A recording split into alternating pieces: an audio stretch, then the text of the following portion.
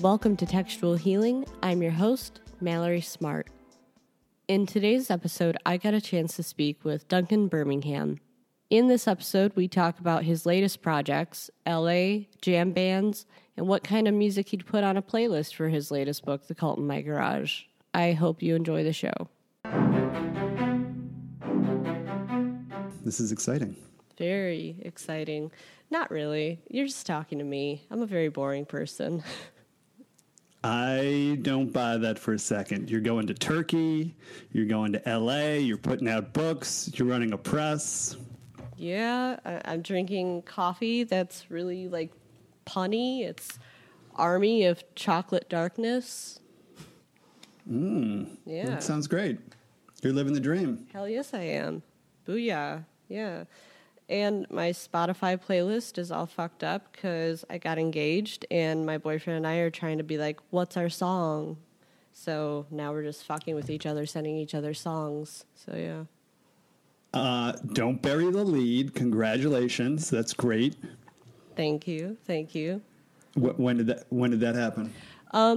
In between the Turkey trip, we made a side trip to Greece and we did it in Athens. So that was fun. Oh, awesome. Okay. Is this news out there? Is this breaking on the podcast? I feel like it's not, and that this is already out there. I just didn't know.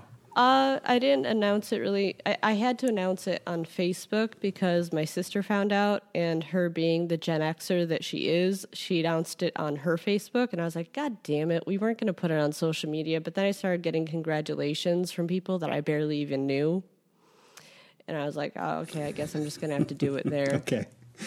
Okay, so it sounds like it's all right. Let's say it's a mild exclusive. It makes me feel special. All right, I'm glad the Gen X crapping on has started because that's what I am, and I felt like this podcast there might be some ageism kind of baked into our conversation. You know what's funny is actually I want to say majority of my guests tend to be Gen X. And damn, you all listen to the same music. I mean, can we get some diversity, please? Like, don't tell me that all you listen to is grunge or Pearl Jam and shit. Give me something fresh. Something I wouldn't have heard of in the Woodstock 99 documentary. That documentary was great. Well, yeah, definitely not listening to too much Pearl Jam, but I do feel like grunge was, kind of my bread and butter.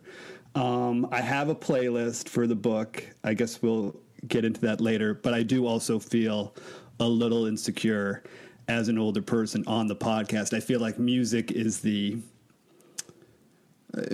kind of like the Achilles heel or the telltale sign when you're a middle-aged person of the fact that you are middle-aged. Maybe I'm just a little insecure because I listened to your podcast, which was very great, where you discussed my story, Black Car.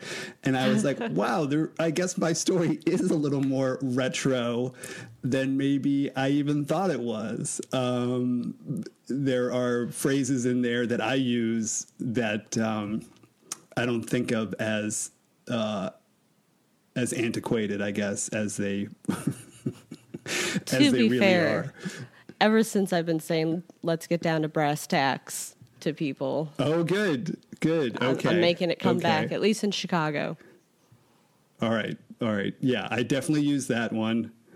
I mean, other things like, he says red-handed. Certainly, I was more aware of that. And, I mean, it's not worth getting into because no one's read the story, but there was a retro element to it. It was just leaned into a little more than I realized. But that's why it was so fun to listen to the podcast.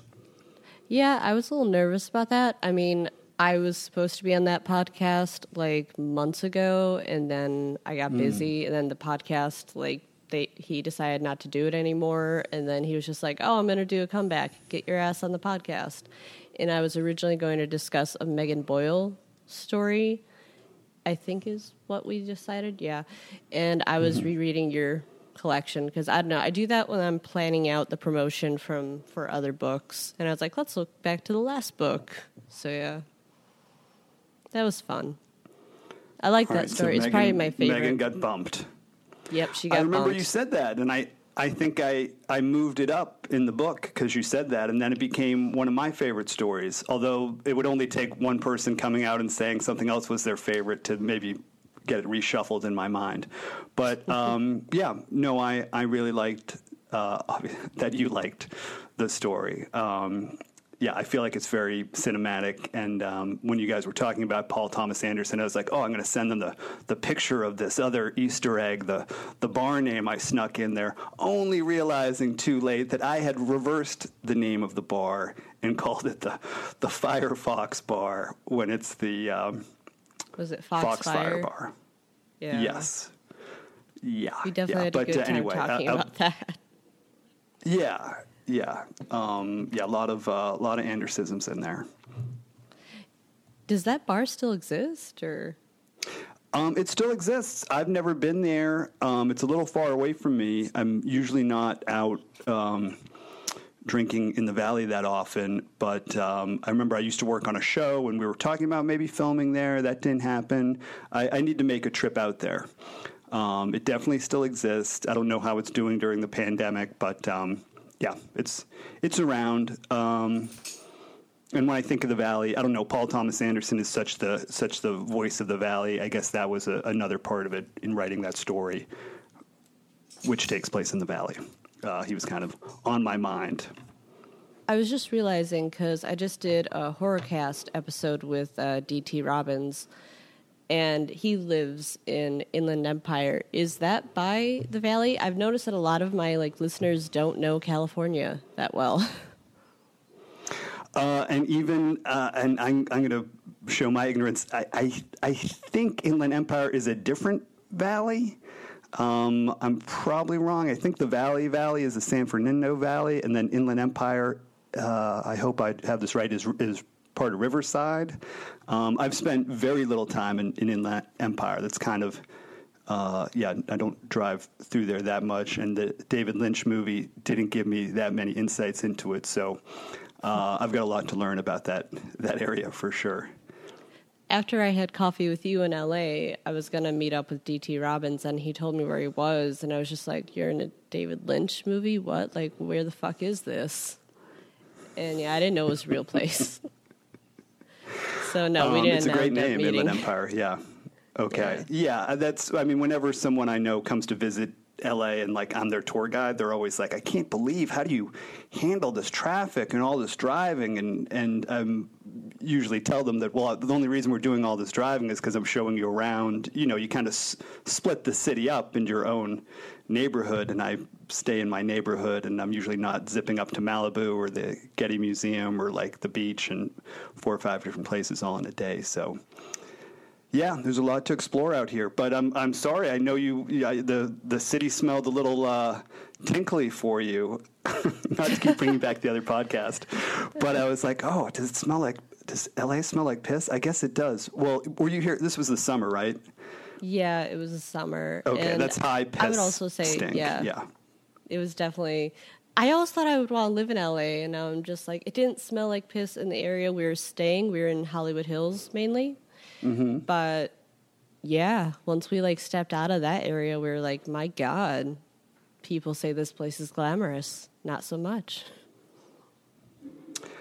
Well, I won't. I could spend the whole podcast trying to sell you on LA because I do love it. But yeah, it's it takes some getting used to. But I'm a big fan. I have never been to Chicago, and that's on my list for the next year or so. Got to get there. See, that's a fun thing. I actually think Chicago's a little overrated. I'm always very shocked when people are like, oh, Chicago's awesome. Maybe it's just because I've been here my whole life. Are you from LA? Were you born there? No, I'm from Boston. I also lived in Florida. Try and keep the Florida on the DL. But yeah, mostly from Boston. But I've been here forever. I've been here since 2000. So the first 10 years I was the newbie, it felt like, fresh-faced newbie, and then I hit year 10 and there was no middle ground. I just became grizzled LA vet. I dig it. Yeah. So what drew you to LA? It's probably the same answer everybody has, but go on.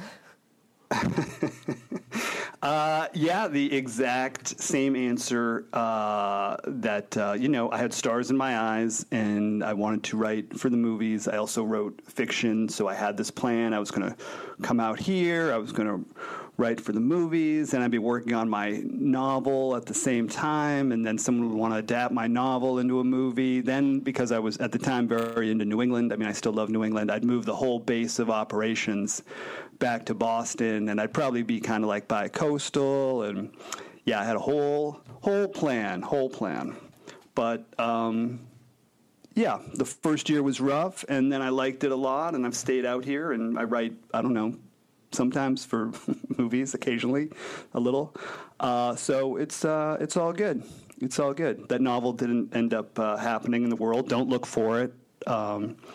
But yeah. Any chances it will someday? I'm happy with the move. Not that one. I look back, and it does have a lot of flaws. I've been thinking about it recently, but it was my attempt at writing like the Hollywood novel. So I thought I had all these smart ideas on how to flip the Hollywood cliches on its head, like in the novel, the writer is actually, instead of being kind of the babe in the woods, he's actually the most manipulative, backstabbing character. So there are things I like about it, but if I liked it enough, I would try and get it out there. And I just feel like it's a little too flawed. But I don't know. It seemed like it came close at the time. Had some good, had a good agent. Took some stabs at it. Just didn't get there. But hopefully there'll be a new novel at some point. Or I guess it's not a new novel, a novel. Definitely. Yeah. I was seeing on Twitter that you have writer, TV, and filmmaker. Have you been working on anything new that you could tell us about? Or sure. Well, the big thing, or at least the big thing for me, was directed a movie. I've been trying to put a movie together for 5 years, 6 years. So it's a horror movie, so maybe I can, come on your other podcast sometime. It's a very, very, very, very indie horror movie. And we shot it in 12 days in September. It was my first time directing a feature, and we had a great cast that I'll get into it at a later point, and now we're just editing it. We're going to have a test screening on Thursday at my place for a few people, but I'm super happy with it. And yeah, it was crazy. It was a real, very wild ride, very exhausting. It was like almost all night shoots, and there was blood, there were animals, there were children. There was a lot of elements. I feel like you're just kind of ad-libbing now. Blood, children. Yeah, there was a lot of stuff. Just to say that while it was, I'm just making the point, while it was super low budget, like we did have, we had some bells and whistles in the movie, and hopefully people will find it a little scary. I mean, it's a very talky movie as well. Would it be like Blair Witch low budget or like Halloween low budget? It would be, let's see, I'm trying to think of something a little more recent. It wouldn't be, it would be more low budget than, say, The Invitation, which was an influence. It'd be somewhere between Blair Witch and The Invitation, even though it's not a horror movie. Cheap Thrills, if you've ever seen that, kind of a comp. But the characters do get out of the house a little more. Well, actually, they're out of the house a bit in Cheap Thrills. So yeah, we're gonna take our shot with Sundance and South by and some other festivals and see what happens. I dig it. I'll definitely watch if it gets out to the mainstream. And all right. Well, Dimitri you can even watch if it doesn't get out it. to the mainstream. Yeah. Oh, nice. Okay. Is that the dynamic on the podcast? One's good cop, bad cop? Yeah, you know what? I feel like he just has no joy. He doesn't love stuff. So that's Dimitri. He's right. Bad cop towards almost everything. He's a good guy, though. I love him. Somehow he's good cop towards me, but bad cop towards any mainstream horror movie. Okay. All right. Well, it's definitely not mainstream. It might be it's very much the opposite, maybe to its detriment. It's definitely fringe. Then you might love it. Yeah, we'll see. Yeah, it might not be horror enough for some people. That's one fear. But there's some comedy, there's some drama. It's a buffet. I mean, that's a big question I always ask people, though, is really what is genre? Like, what is horror? It's very subjective, so. Yeah, I mean, I feel like if I see something, not just a horror, any type of genre movie, and it fits a little too squarely in that box, maybe I'm not quite as satisfied. I feel like I want to see something that kind of rides that line and checks off some of the genre boxes, but also brings something new to the table. I guess I end up mostly liking things that are blends. So yeah, I haven't seen that Edgar Wright movie, but that sounded the most interesting thing about it, because I haven't read the reviews. It sounds like it's kind of a hybrid, and that sounded kind of exciting to me. I don't know if you've seen that or not. Mm-hmm. Believe me, okay. It's been end times. I've been doing nothing but watching movies and listening to music. So. Okay. Dune. Did you watch Dune? Oh hell yeah! All right. It was very abrupt in its ending, I feel, but other than that, It was great. Did you see it? I'm excited. I'll be going in clean. I didn't realize how undune I was. I haven't read Dune. I haven't seen David Lynch's Dune. That's the only Lynch movie I've never seen. All I know is there's sand, so I'll be going in very fresh to Dune, and I haven't seen it yet, but I'm excited. We had to read the book in high school, and that's the only reason I really got into it. And then also I love David Lynch. If I haven't ever made that point clear to everyone in the whole world, I love David Lynch and coffee. That might be my brand. But even he hates his version of Dune, so it's not really like you're missing anything. Okay, but it feels like it has its fans. I'll see how I do with this Dune, and then I'm going to work backwards. Did you hear David Lynch do the weather on the radio when you were here? Yeah. Okay, I feel like that's a fun local joy, although I guess you can just hear it anywhere. What is your favorite Lynch movie? Ooh, that's hard because I really just think Twin Peaks is the greatest thing he's ever done. But then I'm going to go to a very unpopular territory, Fire Walk with Me. Oh, interesting. Okay. I know. Everyone hates it. But I just like the Twin Peak narrative and everything. So most people say it's his shittiest film, but yeah. Well, it's funny you say that because I have a calendar for repertory theater on my fridge, this new theater, program, I think it's called Brain Dead Studios, and they're showing Fire Walk with Me. And one of the fun facts on the calendar that I just looked at this morning was for Fire Walk with Me, it says something like, when it came out, it was widely panned, but now many consider it David Lynch's best movie. And I said to myself, like who?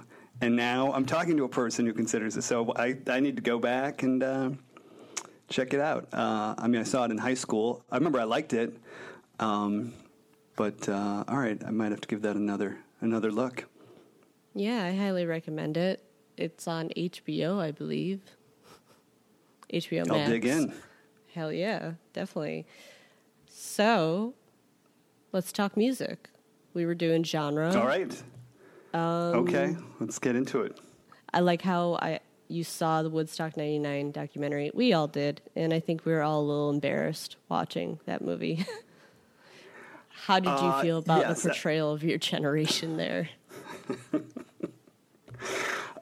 Super embarrassed. I guess at first I was like, oh, my friends drove to this Woodstock, and I almost hopped in their car, but then I was like, hold it, no, that was Woodstock 2 they drove to, because that would have been in high school. By this point, I was to date myself again, out of college. So I actually kind of felt like my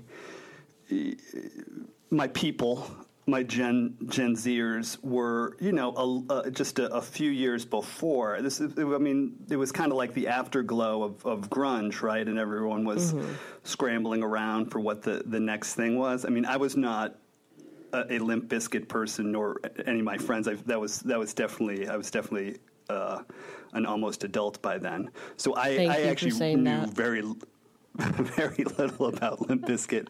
I would have kicked you off this podcast immediately. But yeah, I found it super depressing. I mean, I knew it was a shit show. I didn't realize to what level it was. Super sad. The Woodstock brand, so tainted. But I did watch it very, very compelled. Super interesting. Mm-hmm. But it wasn't like any of my heroes were tainted. Although I guess I was a little. I would have been nice for the Chili Peppers to come out and I don't know, pacify the crowd a little bit. I was shocked that Dave Matthews Band didn't pacify anybody. They always come across as this like mellow vibe, and nope. Dave came out with his maybe they had like puka shell necklace or whatever, and was like speaking titties, and I was like, what the fuck? Well, they probably so it was like the Dave Matthews Band probably had a chip on their shoulder. They're like, all right, we've got to be edgy because they're not, and then all the crappy edgy bands like Limp Bizkit then have to go overboard. Yeah, it was a perfect storm.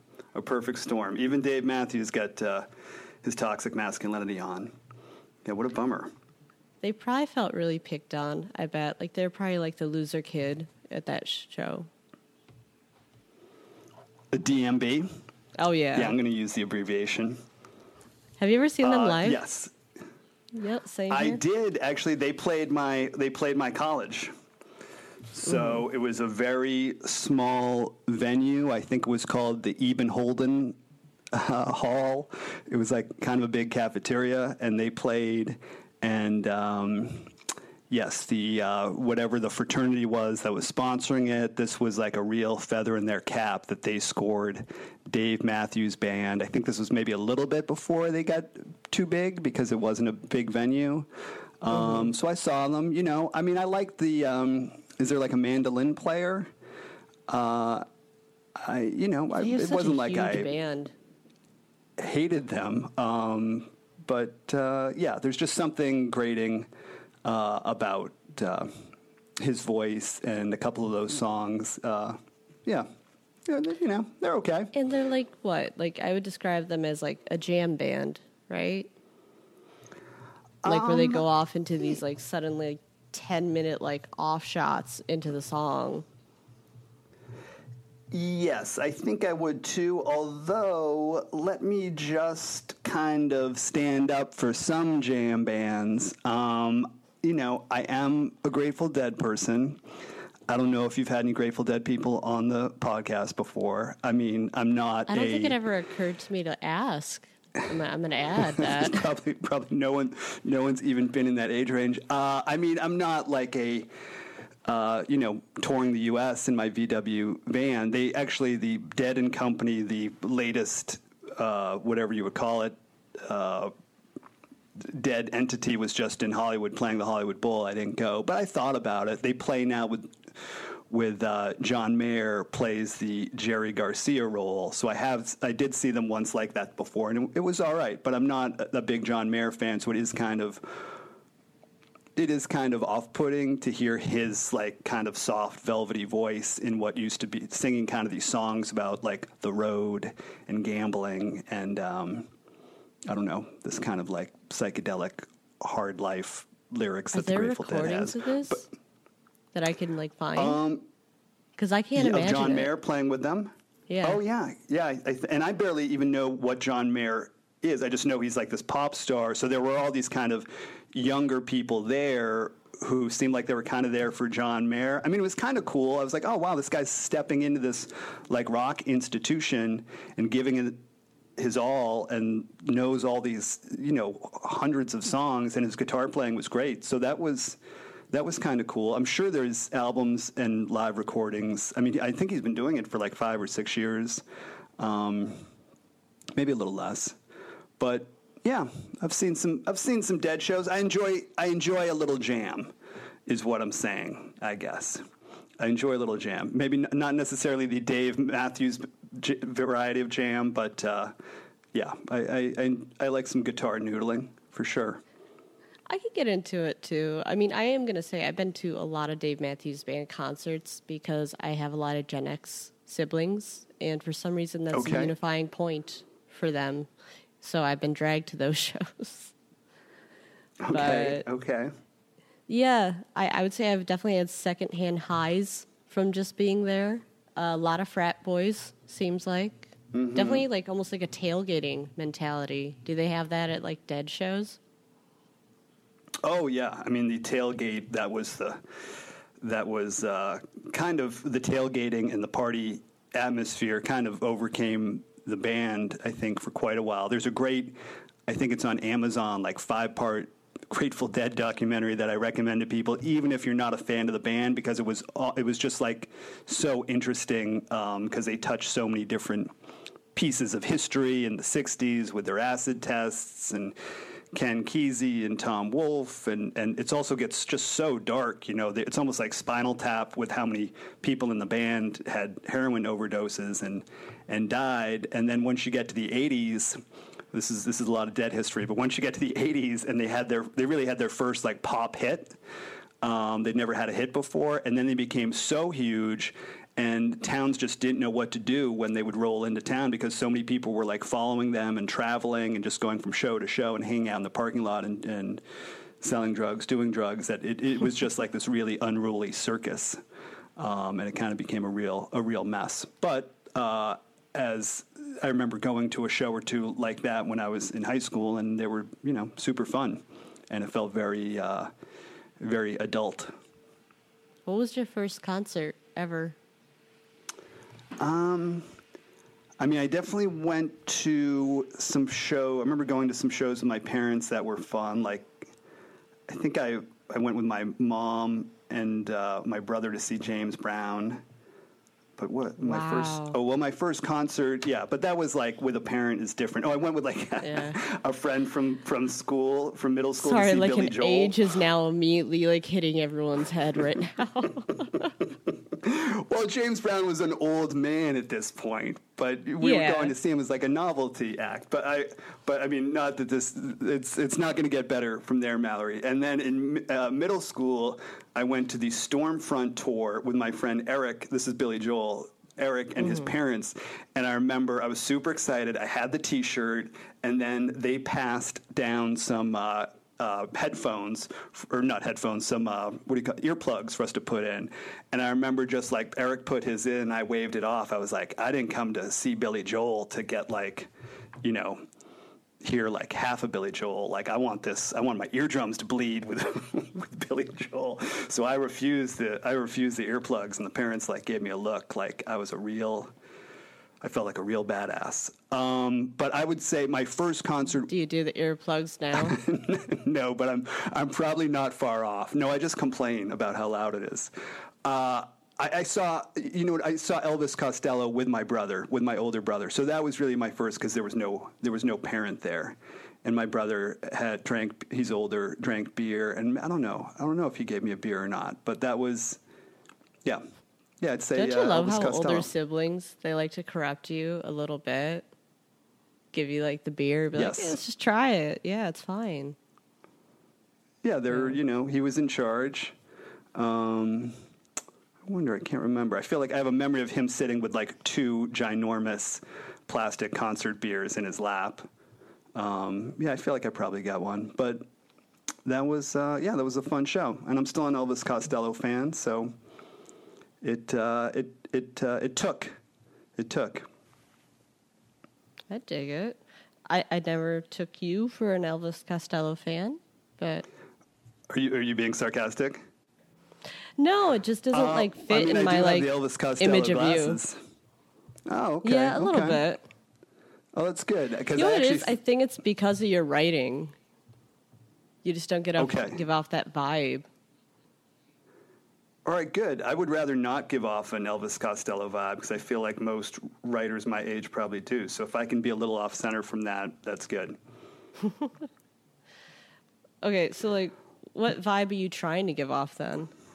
Or are you trying not? Are you not trying? Or I guess maybe I'm just trying to maybe maintain a certain vibe. Probably a vibe started in my 30s. I don't know. I don't know what that would be. It's probably not. I don't think there's a real. Yeah. Just kind of a light, have my shit together. Clean, writerly vibe. I think approachable, fun. I think I'd be happy with that. I mean, I did make, and maybe I should have sent this to you. I don't know how I did make a little mix for the book, The Cult in My Garage. So this would be, and I don't know what your guests usually do, but this would be more of a thematic mix. It wasn't a mix of music that I listened to when I was writing it, because I don't usually listen to music with lyrics when I'm writing, so I wish I could.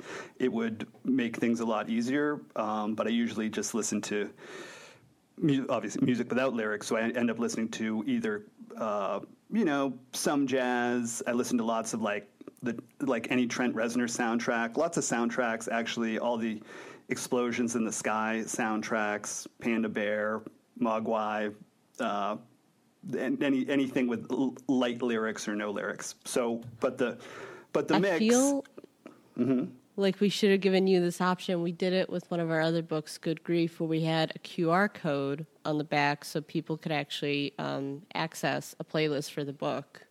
Oh, okay. No, I think that might have put too much onus on the mix, I think. Yeah.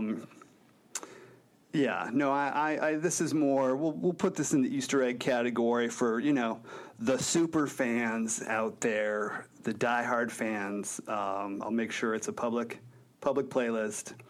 Well, give us a rundown. Say, sure, I'll just give you a rundown. I think it kind of falls into a few categories. Songs that are and bands that are either mentioned in the book, or ones that kind of feel thematic to the story, or since the book is not totally, but somewhat LA-centric, kind of classic LA songs. So I'll just throw out a few.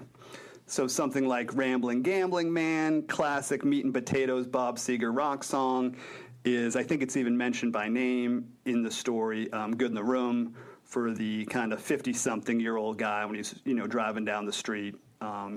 Felt like that was very much his vibe. But I think I also have a Kanye song on here because he says that in defense of his music taste. That's like his one thing that he says he is a hip guy and he even listens to Kanye. So I have a little Kanye song on there. The story we were talking about, Black Car, that has a few Paul Thomas Anderson allusions. I've got some Magnolia songs from that soundtrack, like Goodbye Stranger and One. And then I also put in a couple of pretty heavy industrial metal type songs because there's a moment where the character gets in a car and another character's listening to something pretty heavy. So when I hear industrial, I always think of like Ministry. Yeah, and then I have stuff like, X's Los Angeles, The Stranglers, Dead Los Angeles, Hooked on Hollywood, as kind of a few of my Hollywood favorites. Frank Black's Los Angeles, Screenwriter Blues by Soul Coughing, Los Angelinos by Billy Joel, Hollywood Freaks by Beck, stuff like that in the kind of that LA world. And I'd say it's that's kind of a taste. That's kind of a taste. I know you're a Connor Obst fan. I've got Sleepwalking on here. And I think I just have that on there, unlike a lot of the other songs, because I was listening to a lot of Phoebe Bridgers and a lot of that Better Oblivion album during the first pandemic summer, and that was when I was writing the pandemic story, Non-Essential Workers. So that and Big Thief were just kind of albums I listened to a lot that summer. You know what? You just redeemed yourself to the Gen Z listeners right there. Oh, okay. Whew, phew. Yeah. I know. As I was going through, I was like, wow, this list is pretty dusty. But, like you just wiped that slate clean. It's a good playlist, though. Okay, I mean, I don't listen to much. You tell me. I don't listen to much Conor Oberst. I listen to a little, I guess, a little Bright Eyes and his stuff. But for me, that Better Oblivion album is like so great. Like, if I love that album, should I go? Am I missing all this great stuff of his that I need to go back to, or was this something he did with her that you feel like kind of transcended his other stuff? I think it transcended. Okay. Yeah, definitely. Okay. It's definitely. I don't know. I think that's probably one of his best works. Okay. I did see him once. He was part of the Monsters of Folk tour. And yeah, he was good. I think I was more there for like the My Morning Jacket guy. But it was a fun show. So your playlist, is it on Spotify or? It is on Spotify. It's just the same title of the book, The Cult in My Garage. And yeah, I think it's hours of fun. I'm again happy that you're a Spotify person. I've had a few people on here who do Apple playlists, and I'm just like, I don't know anyone who uses Apple Music or whatever that is. Either do I. Not a fan. Very into Spotify. I'm in it's one of my many pandemic clubs that has continued. I'm in a music league, and every week we pick a theme and make a Spotify playlist. Everyone anonymously submits a song under that theme, and then we vote on whose song is best. And all those songs are on Spotify, and that's like almost all I listen to now is our Silly Music League's playlists. What is your most recently listened to song? I'm looking at mine, and I'm just like, okay, I need to see yours first. Oh, let me see. I never end up doing that because they're all kind of boring. I'm almost guarantee it's something from the Social Network soundtrack, because I listen to these soundtracks over and over again while I write. Yeah. Not entirely sure. Mine is Problematic from Bo Burnham, so believe me, okay. It can't be worse. I see that. I love that special. I thought it was great. I thought it was super catchy. Then after that, it's just a weird mixture of what could our first dance be as a couple songs. So. Oh yeah, let's hear it. What do we got? What's in the mix? I'm in the Father John Misty range, and my boyfriend or fiance, I'm still getting used to it, he wants Taylor Swift. I know you wouldn't think it would be that way, but whatever. He wants Lover, and I'm just like, I do not want the first dance I do as a married couple to be Taylor Swift. I don't know if I could do that. So. And I mean, obviously, it's a marriage, so it's a compromise. How opposed is he to Father John Misty? Well, he really liked the idea until we really started looking into the lyrics, and he's like, these are some pretty dirty lyrics. And I was like, damn, I guess I never really thought about that. He's like, I can't have my parents listening to these lyrics. And I was like, yeah, that's true. Right. I guess I don't want my overly Catholic parents listening to that shit. I don't want my overly Catholic parents reading this book. Yeah, well, that's good. It'll be a good exercise in compromise. I mean, there's got to be some middle ground artists that you both listen to. We definitely are having, I think this is our first, close to married person, actual fight. We just can't figure it out. I think we've decided on Taylor Swift's cover of September by Earth, Wind, and Fire. But okay. I like that. Maybe. It's all right. This is how you know that my boyfriend is a very big Taylor Swift fan. She changes the date in September from 21st in September to the 28th in September because that has something to do with her and her fiancé. My boyfriend planned originally to propose to me on that day. Is that weird or what? That is a super fan right there. And I fucked it up because I apparently was in a bitchy mood that day, so. So he just didn't do it that day. Can't propose to somebody who's annoying you. Right. Yeah. We had just gotten off of a 12-hour plane ride. why propose to somebody when they're like that exhausted and angry and have been wearing a mask that long on an airplane? Like, not a good day. Right. Okay, so he waited one day, or how many days does it take for the bad mood to lift? It's actually, that's my favorite part of the story. And it's funny, he's like, you have to stop saying the exact way I proposed. And I was like, okay, I'll stop saying the exact way you proposed. But what he then was originally going to shoot for was when we went to the Parthenon. But then that was a really insanely windy day, but we were in good moods. But then he tried the day after, and then again, bitchy mood. We actually even got in a fight, like I want to say like 15 minutes before the proposal happened. So, oh, wow. Yay. That bitchy mood never subsided from me, no. Although it was a great trip in my mind. We just kept hitting these weird snags. Well, traveling with someone is hard, and the fact that you did it, what sounds like a big trip, and didn't kill each other, I mean, that sounds like you're ready, I think. We've been together for 10 years. We haven't killed each other yet. So I feel like we're safe and ready to go. I mean, I actually was like, I don't want to deal with my family. Let's just elope here and be like, surprise, we're married. But no, I guess we're going to have to do an actual wedding, which is going to be hard because he's Turkish, Muslim. He doesn't believe in God just like me. But, blending of cultures, always a difficulty. Right. And do you know when this will happen? I'm not angling for an invite. I'm just asking. I actually really wish I could invite like a lot of the writers and everything I know, just because like I want my family to see that side of me.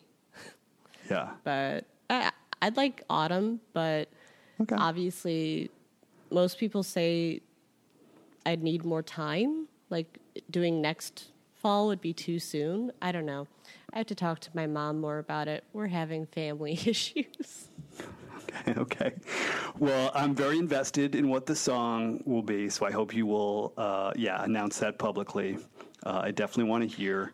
I used to have a job as a very, very, very briefly as a wedding DJ, and we should invite you. Well, I don't think I was very good. And one of the more difficult things was the couples would give you they'd often give you, they give you songs they want to play, but they'd also give you sometimes a song of like don't play this. And it'd usually be like a song that was popular at the time that was kind of hacky, they didn't want to hear. And this one wedding, I remember there was only one song on the don't play list. It was the song Elvira, which I don't know if you remember, and I don't want to sing it, but not a popular song. I think it's from the 70s, and it's kind of like a country western. I was like, that's so random. Like, why would I ever play Elvira, and why would they put this on there? Anyway, a few hours into the wedding, this drunk uncle came up, and I realized why, because he was so hot to hear Elvira, and he was like harassing me the whole wedding and was convinced that I had it and wasn't playing it. And I think he had some dance moves that he does to it. So it was a real challenge to kind of, throw a wet. We have one of those too. Oh, okay. What's the song and who's the relative? Moni Moni, and it would be my dad. He likes to show off that he could do the splits while doing that song. Although I'm not sure he totally could these days.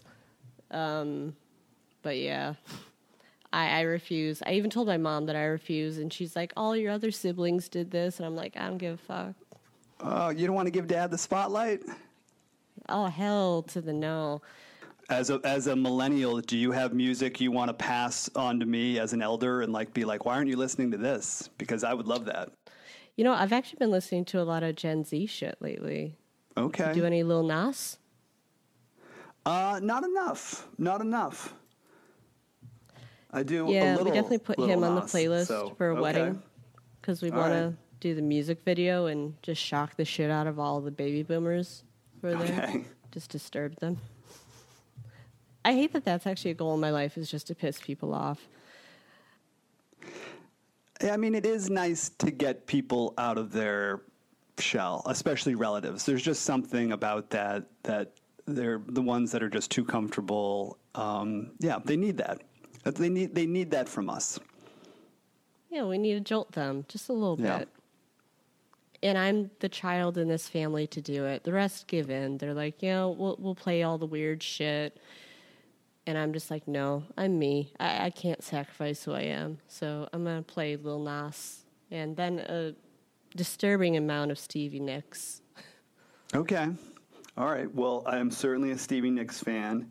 I think there's one Fleetwood Mac song on the mix that goes a little bit with the Revenge App story. Okay. Nice.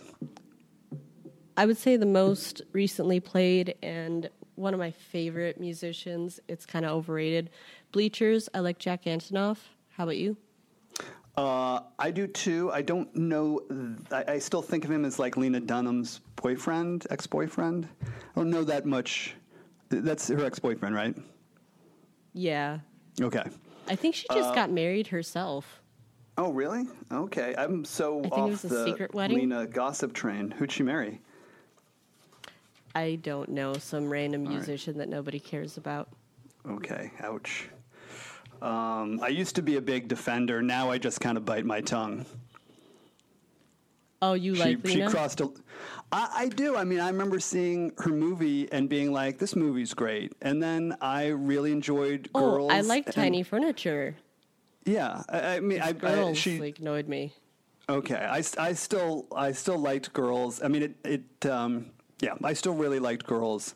And then even when she kind of was always putting her foot in her mouth, I'm like, well, she's just being unfiltered. But then she crossed a line for even me, and yeah, I've been a little disappointed. But Maybe I'm sure she'll grow up. I'm sure she will. I'm sure will do so many great things. I still think she's very, very smart, very talented. She is a great creator. She is working on something right now. I just keep forgetting. But yeah, Bleachers. I recommend. Jack Antonoff is, in my opinion, a genius songwriter. And I just went to a concert of his. It sucked, but it wasn't his fault. Oh, all right. Well, I'm going to get into that today. Why did it suck? We got there late, which means we actually showed up on time. But, COVID times, you have to get the temperature, get your ID checked and everything, make sure you're vaccinated, shit like that. So, there's an insane line to get in there. And are they doing that in L.A.? I don't know. I haven't been to a big show yet. I've been to just, small bar bands. And yeah, actually, I guess at one of them, I had to show my vaccination card. At another, I didn't. I mean, I'm always ready to show it. I don't know what it's like if you go to the Greek or the Hollywood Bowl or the big venues here. I might go to something called Desert. Well, if you have a beer in your hand and you're drinking, not really. I was going to say, that's the license to take your mask off is everybody got a beer. It is. If you're stuffing your face with popcorn at the movie or you're drinking a beer at a concert, you're all good. And I'm usually doing both. So, yeah, I can kind of do what I want. So, yeah, I haven't returned for a big concert yet, but maybe there's something called Desert Days that's coming up in a week and a half. I can't do a 3-day music festival, but I might pick a day and go. Otherwise, yeah, I haven't been to a big show in a while. I was supposed to go to Riot Fest in early September, but the top band that was going to be there pulled out My Chemical Romance, and it's because I never got a chance to see them. They're really big in high school for me, but my parents wouldn't let me go. Wouldn't let you go to specifically them, or okay, right? Yeah. Right. And by the time I was able to go see them on my own, they had broken up. So. Okay. Yeah, I didn't have that problem with Billy Joel. No, I feel like everyone's like, "Oh, he's clean cut. You can go see that." Yeah, even the Grateful. Well, actually, they didn't like me going to the Grateful Dead shows. I guess I don't know how much they really knew.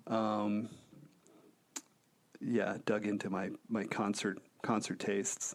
But yeah, it was basically every other band that was at Riot Fest. I was like, I've seen them all. Like Smashing Pumpkins and shit like that. Weezer was there, I believe. Oh, fun. Yeah, that's why I was going to say I won't pick on your Gen X love. I've seen them all. I know. I was going to say, like Smashing Pumpkins and Weezer, those aren't on the Cult in My Garage playlist, but those could easily be. So, yeah, you're definitely dipping a toe into my people. All right. So, what's the plan for My Chemical Romance? They're supposedly gonna come back next year because I don't know. They decided not to do it this year, probably because of COVID. And obviously, they were gonna do it last year, and then COVID really hit. So I don't have faith that they're gonna make it that long to be like, okay, we're definitely on good terms with each other for next year. So maybe I'll just never see them. You said so. Your siblings are Gen X. My siblings are 10 years older than me, so I don't even know I guess they're baby boomers. Is that what's above Gen X? Wow. Yeah, that would be baby boomers. Okay. Wow. Yeah. I mean, when I was a kid, my brother used to noogie me if I couldn't name all the members of like Led Zeppelin and U2. So that was what was like above me. Yep. Yeah. That'd be like young baby boomers. Mm-hmm. Young boomers. As long as they don't act like boomers. I don't know. Like the stereotypical boomers. Or do they? I don't think they do. When I think boomers, I think of like the Big Chill. So, yeah, I don't think they're not too boomy. No. All right. I can feel that. That's chill. So, I'm looking at your short story, Quebec, on Juked. Is it any different on there? It is different. I would not want anyone to think that these stories were not rigorously rewritten before they came into book form. So I'm trying to think off the top of my head. There's certainly there's stuff about the female character's backstory and her father that's not in the Juked. I think the ending is all different. The fact that he's living in New York, and there was something that seemed interesting about it being like the dead of winter. All that stuff is new. So I think it's a better story. So if you one of the thousands who read it on Juked, you might have to just listen to it again. You might just have to buy Cult in My Garage. I certainly have no bias here. Nothing to gain at all, no. But I do have to point out, I think it's really funny that the male protagonists of all your stories are really pervy. What the fuck? They're always accused of being these kind of like seedy guys, but like in a way, I always kind of, I don't know, would you describe them as like blasé attitude, ambivalent? They just don't seem to like care about other people's feelings so much. Or maybe they just don't understand them.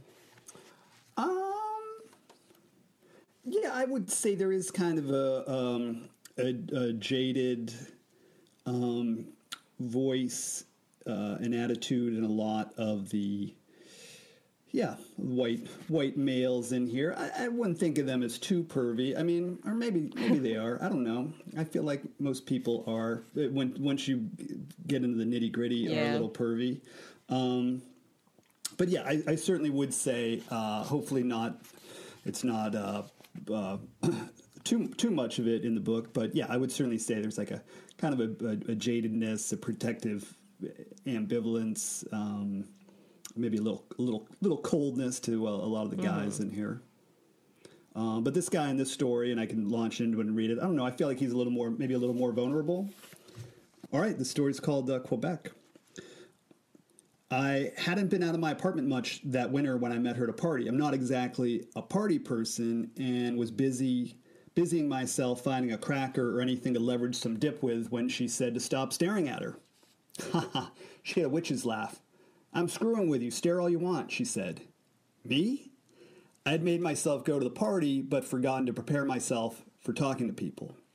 She told me I probably recognized her from the commercial where she played the girl on the bus with the headphones on, eating a submarine sandwich. She did a little dance and mimed eating an impossibly huge sandwich.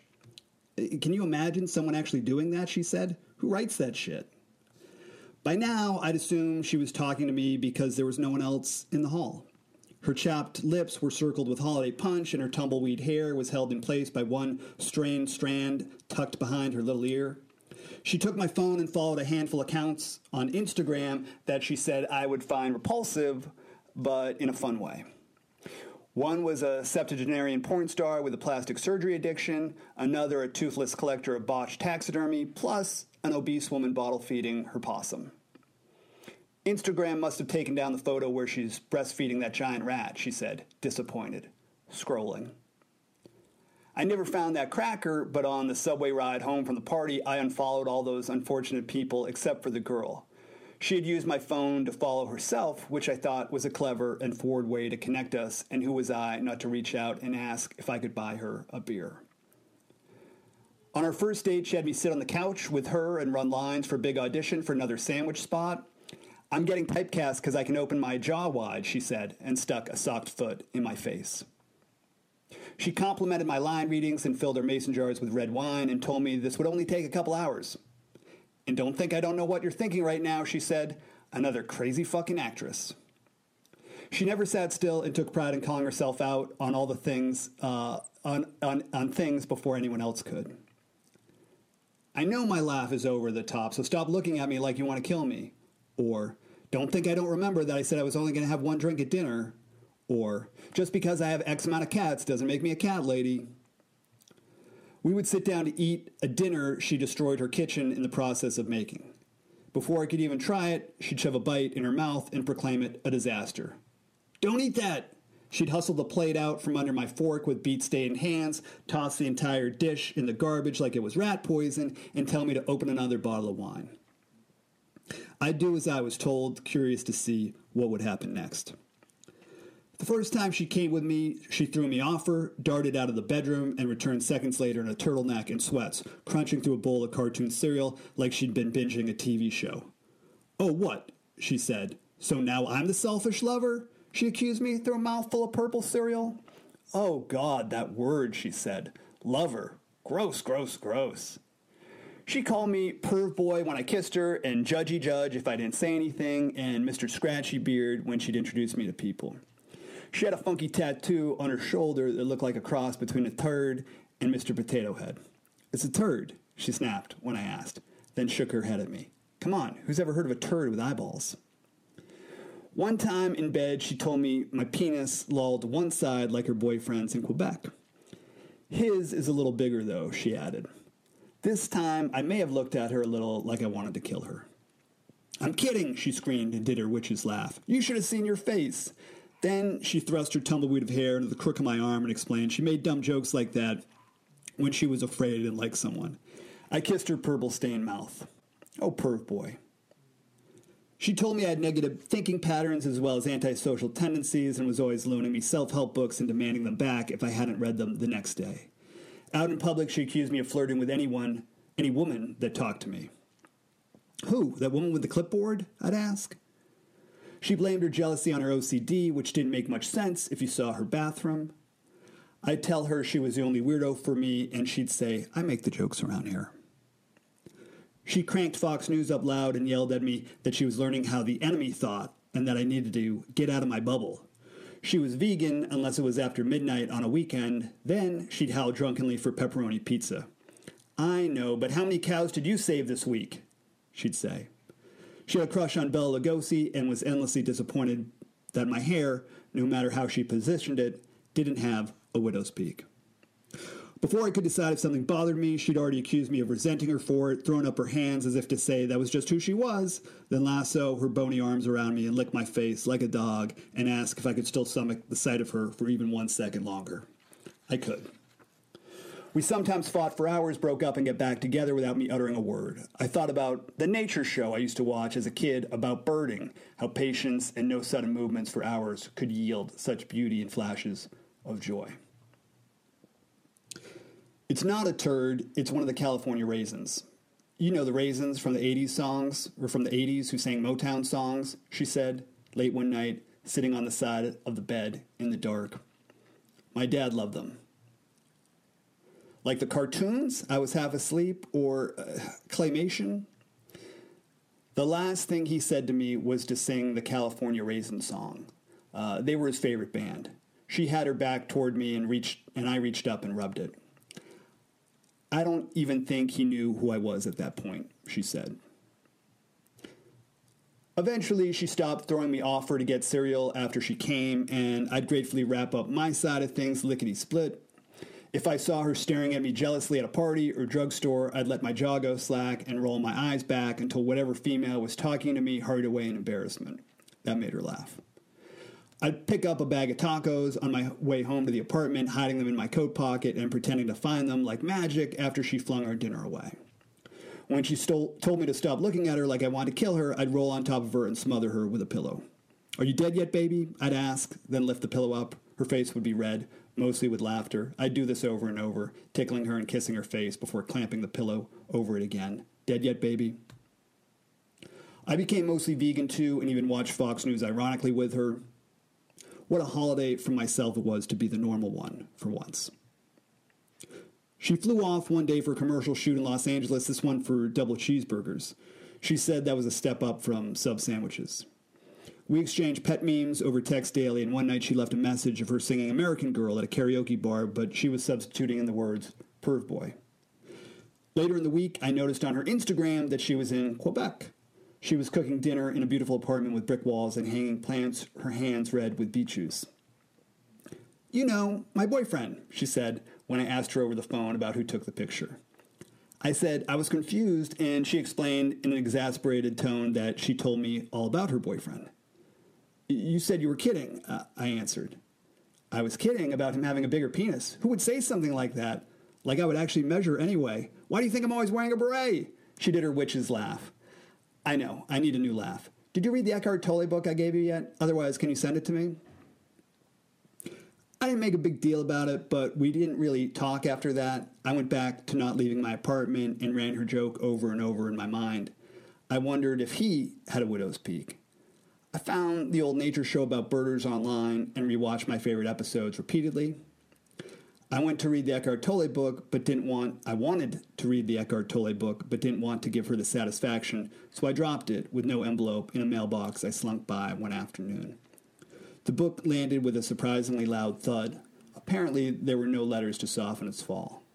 Much later, winter again, I slowed down, realizing I was passing by that same mailbox. I stood there and shivered, wondering if the book was still there, untouched, at the bottom. And mic drop. Boom. Well, is there anything else you'd like to share with us before we wrap it up?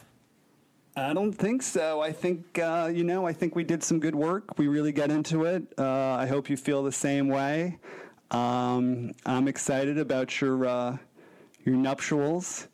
That was fun reading the story. I read it out loud last week at Stories out here in LA, and that was really fun. I chose it both times because it's the shortest story, but it's people seem to like it, and this was a real treat.